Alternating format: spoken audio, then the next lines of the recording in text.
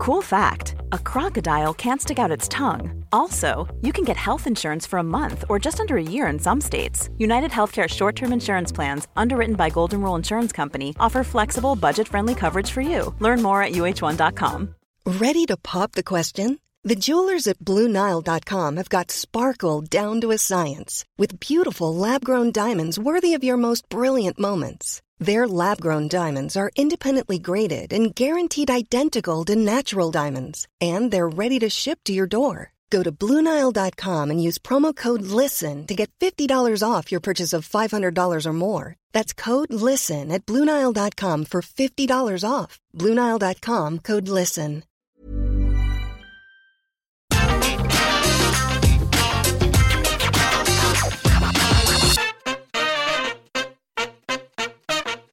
Right, so here's the thing. Over the last week, yes, everyone's been going absolutely nuts because if you didn't see it, zombies happened on the main roster and everyone was like, oh my god, zombies, you've ruined wrestling, this is crazy. But I'll have you know, we've had zombies in WWE for quite some time. Because if you remember back at like Halloween Havoc in NXT and it was Cameron Grimes and Dexter Lumis, they're having some weird haunted house battle things, we had zombies there. And they were just as dreadful. But never mind all that absolute bollocks, we've got some real wrestling that we need to talk about because we had grudge matches, we had big steel cage things, we also had Cameron Grimes just being an absolute lunatic as always because that's what we like on our NXT. It was a jam-packed show as always, so I'm just gonna get on with it. I'm Gareth here from What Culture Wrestling and these are the ups and downs for this week's NXT.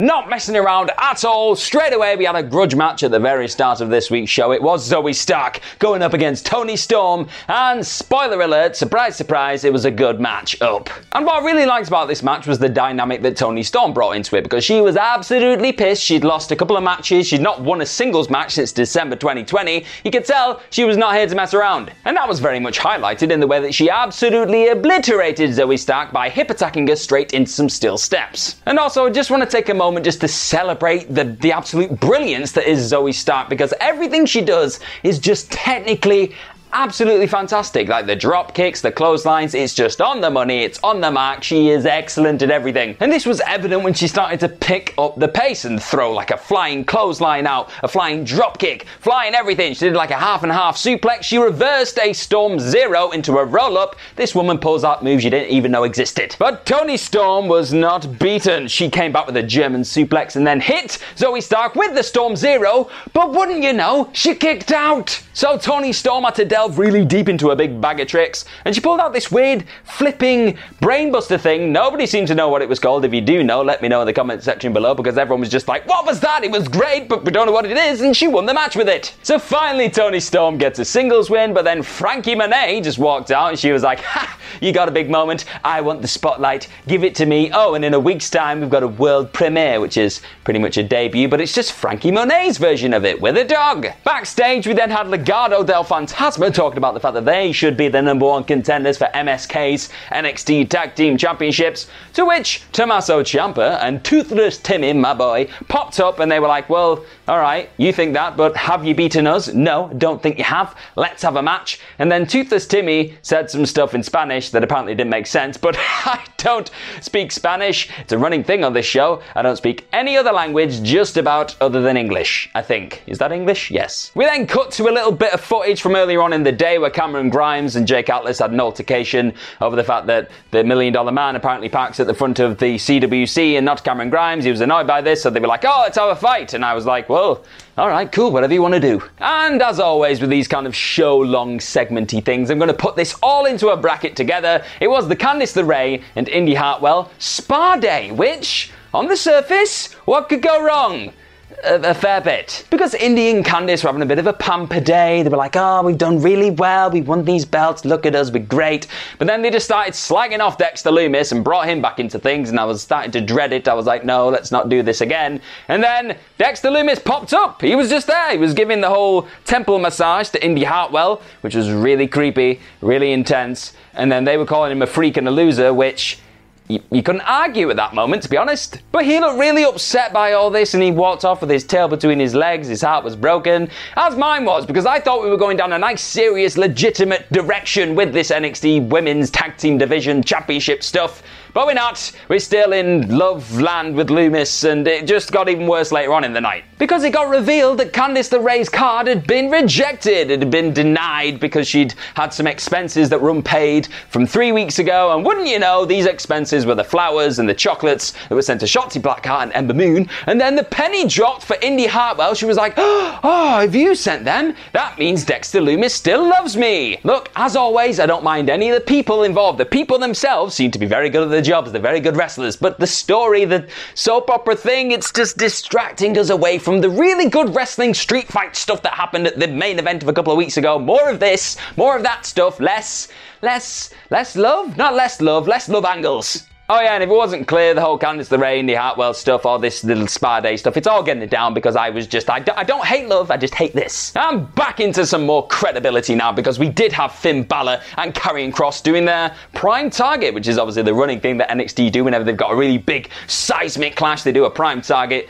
showcase video package thing, and this one, surprise, surprise, it gets an up. So Balor and Kross were watching back that match. They were like picking holes in it, saying, I could have tapped him out there, I could have pinned him there, if only I'd have done this at this moment. And it was really good just seeing them dissect everything through their eyes. But then calling in a few favours from the blue brand, SmackDown. Triple H had obviously got on the phone to Pat McAfee, Paul Heyman. He was like, yo guys, I need you to put over this big match we've got coming up, which probably didn't need putting over in the first place because it's still a massive match. But they did. Pat McAfee was like, this is really big, but I think Finn Balor's going to win because Finn Balor's my guy. He's the cat that likes to cream, I think. And then Paul Heyman was like, I think Roman Reigns is actually quite interested in this match as well, but I'm the man who normally gives you spoilers, but even I can't call this because it's that close. And everyone at home was like, well, if Paul Heyman can't call it, this is something I gotta see. It really worked. I'm easily pleased by this kind of stuff, and it just makes me want to see it next week. I'm a giddy boy, I can't wait. The aforementioned Cameron Grimes and Jake Atlas match was upon us, and the match itself did what it said in the tin, really, but all the stuff that happened afterwards, it gives it a nice big up from me. But before we get there, Cameron Grimes walked down to the arena. He was like, cut the music, I don't want to hear any of this stuff. And he was like, I'm going to play a video now in the CWC because I was really embarrassed by what Ted DiBiase's done to me over the last couple of weeks, so I'm going to embarrass him now. And yeah, the video package was pretty much all the moments in Ted DiBiase's career where he got his comeuppance, really, all the times that he'd been embarrassed and beaten, and Cameron Grimes was having a whale of a time, but it just inspired the CWC to cheer on DiBiase, DiBiase, DiBiase. It was a lot louder. But the match itself was a very much back and forth affair. It was really entertaining seeing Jake Atlas just whoop Cameron Grimes' ass for quite some time. But then he hit him with his weird running Spanish fly thing, Cameron Grimes, and he was in the driver's seat. But then the $1 Million Man actually showed up in a driver's seat. He showed up in his limo. See what I did there? And then he turned up in the CWC. He was laughing his head off. His music started playing, money, money, money, money, money. And he was distracted. Because that's just what happens to wrestlers in the world of wrestling. And then he got rolled up by Jake Atlas. Cameron Grimes was incensed. He couldn't believe it had happened. He ran to the back. He was like, Ted DiBiase, where are you, man? And tapped on his limo. He was like, what's going on? And Ted DiBiase just laughed at him, looked him in the face and said, you're still not quite the $1 Million Man, are you? And he drove off. That was it. And this is all set up a thing next week where they're going to have a face-off and just hopefully we lead to $1 Million Dynasty with Cameron Grimes being managed by Ted DiBiase. It's got to go there. If it doesn't go there, I'm going to go elsewhere. I'm going to go and do an ups and downs for knitting because I'll just do it. I'll just do it out of being annoyed and upset and heartbroken. Really quick little video package thing then of Bronson Reed talking about his big steel cage match main event for the North American Championship, talking about a really cool fact that was his first ever match was on the 18th of May in 2007,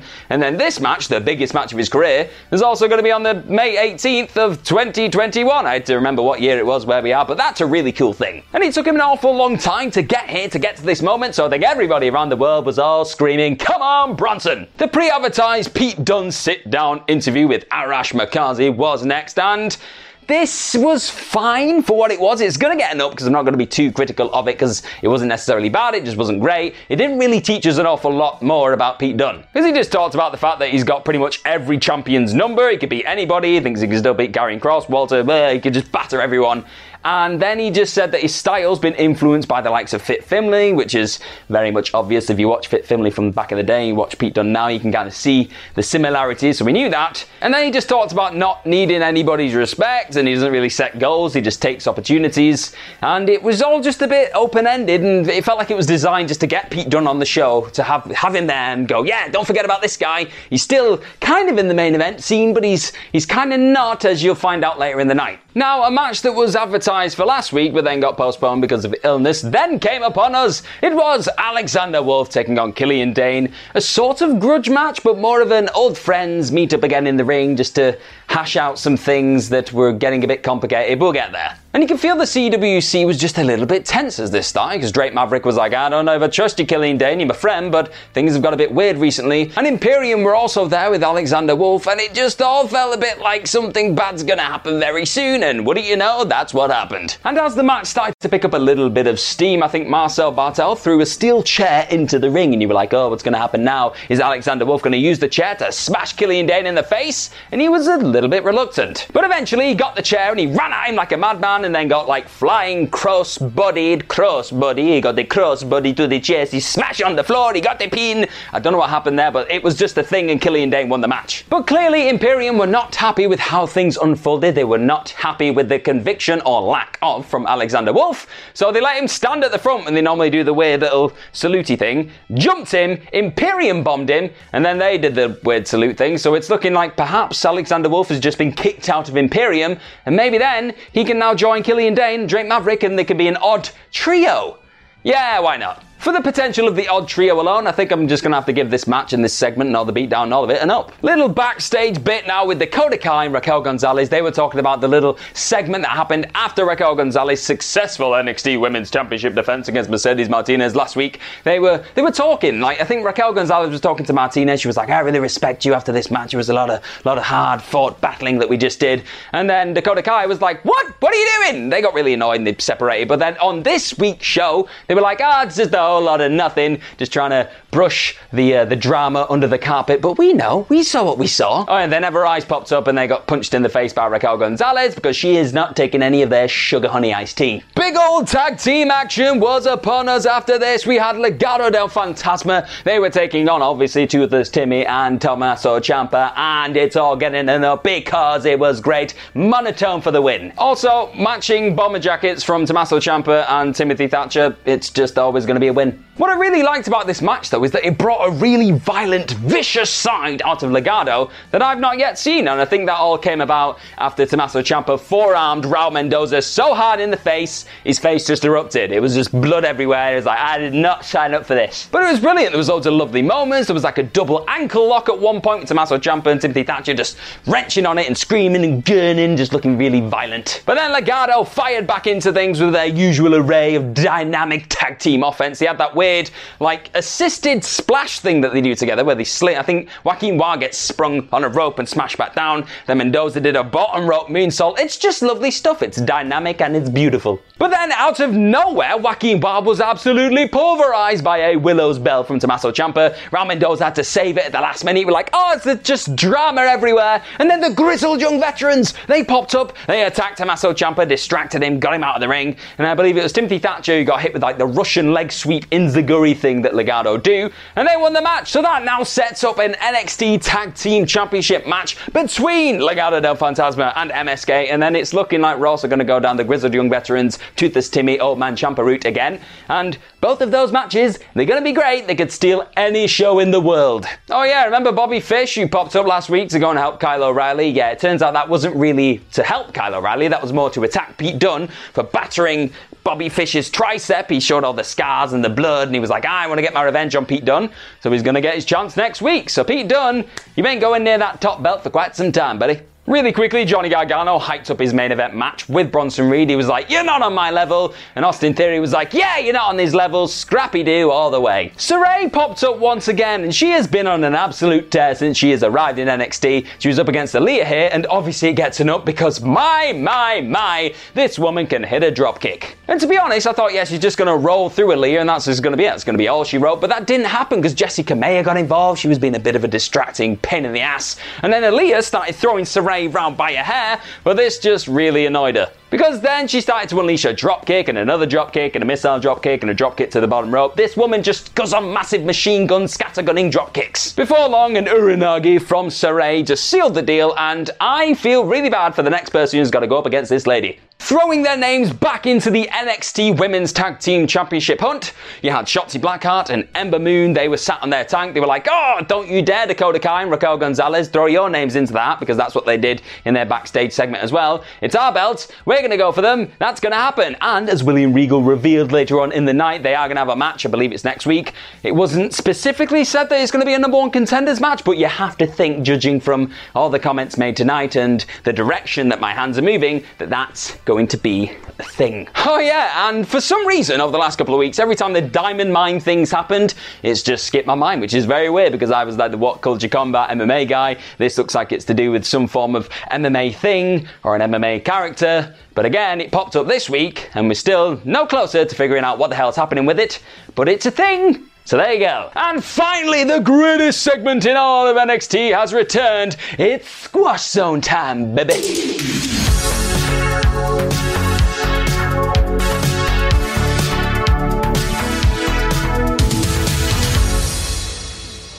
Because yes, straight away I know that's not an orange, it's an apple, it's all I had. I was having to improvise. And it was Hit Rose, Top Dollar and Ashanti Theodonis taking on Tony Nese and Araya Davari. And, as you've guessed from this whole Squash Zone aesthetic we've got going on right now, they battered him. There was a lovely double World's Strongest Slam from Top Dollar. I've never seen anything like it. He just launched everybody. Ashanti Theodonis was running around like an absolute madman. He was a firecracker. But then in the end, it was a Top Dollar weird little adjusted modified Death Valley driver that won the whole thing for Hit Row. And they look very impressive. You've known it was coming all the way through this video. It's gonna be a juicy squash.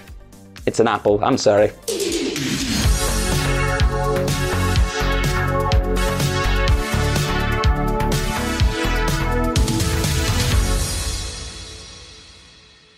So to sum up, Hit Row looked really good in the match itself. They then took to the mic after this, started talking loads of smack, saying they're going to beat everyone in the locker room, and also said that Isaiah Swerve Scott wants whoever wins in the North American Championship Steel Cage match, he wants them next, which could be a bit of an iffy thing maybe. Because I don't want to see Isaiah Swerve Scott just fed to the North American champion so soon after starting up this new faction. Give him a couple more squashes, singles matches against in the men's division, the women's division, the tag team division. Give them time, let them grow, and then let them loose. And we have made our way to the main event of the evening. It was Bronson Reed taking on Johnny Gargano for the North American Championship inside of a unfolding steel cage thing. And I think I probably just revealed it there. It's not just getting it up, it's getting a yellow highlighter of the week up.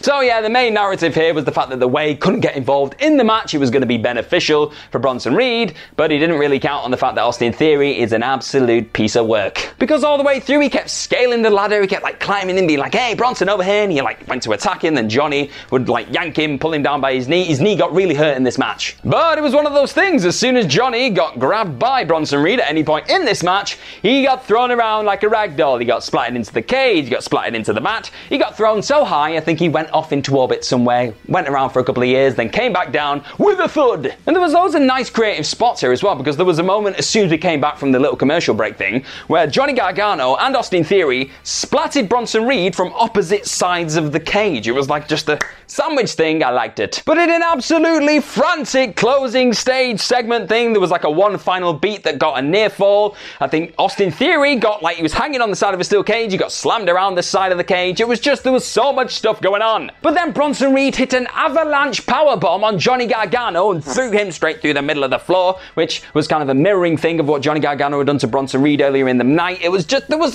so much craziness. And then just when he looked like Bronson Reed might scale the cage and get out of the damn match, Austin Theory climbed up yet again. He was on one side, then Johnny Gargano rose from the dead. He was on the other side, but Bronson Reed just swatted them both away like flies. He then hit a tsunami springboard splash off the ropes onto Johnny Gargano, but that was not enough. He went up again to the top rope, hit another tsunami splash, and you guessed it, our new North American champion is Bronson Reed. I love this. We got the pyro, we got all the really good feel-good stuff. It was great seeing Bronson Reed finally get his big moment, get his big shiny belt after years of just working his ass off. It was good stuff, it was heartwarming, and I'm just happy for the man. This is great for the North American Championship scene as well, because it makes it all feel fresh. We've got a fresh new champion, first time champion, and then we can get loads of brand new challengers, and Johnny can just go off and do whatever the hell Johnny wants to do. Maybe even throw him back into the NXT Championship scene, and then he can be eaten alive by Karrion Kross, because that's just what happens, isn't it? But overall, the show itself, of course, gets a big old up because we like feel-good moments. We don't get enough of them in wrestling, but in my honest opinion, there were not enough zombies on this show. I'm gonna get hurt, aren't I? Planning for your next trip? Elevate your travel style with Quince. Quince has all the jet-setting essentials you'll want for your next getaway, like European linen, premium luggage options, buttery soft Italian leather bags, and so much more. And it's all priced at 50 to 80% less than similar brands. Plus, Quince only works with factories that use safe and ethical manufacturing practices. Pack your bags with high-quality essentials you'll be wearing for vacations to come with Quince. Go to quince.com/trip for free shipping and 365-day returns. Even when we're on a budget, we still deserve nice things. Quince is a place to scoop up stunning high-end goods for 50 to 80% less than similar brands. They have buttery soft cashmere sweaters starting at $50, luxurious Italian leather bags, and so much more. Plus, Quince only works with factories that use safe, ethical, and responsible manufacturing. Get the high-end goods you'll love without the high price tag with Quince. Go to quince.com/style for free shipping and 365-day returns. Mom deserves the best, and there's no better place to shop for Mother's Day than Whole Foods Market. They're your destination for unbeatable savings, from premium gifts to show-stopping flowers and irresistible desserts. Start by saving 33% with Prime on all body care and candles. Then get a 15-stem bunch of tulips for just $9.99 each with Prime. Round out Mom's menu with festive rosé, irresistible berry chantilly cake, and more special treats. Come celebrate Mother's Day at Whole Foods Market.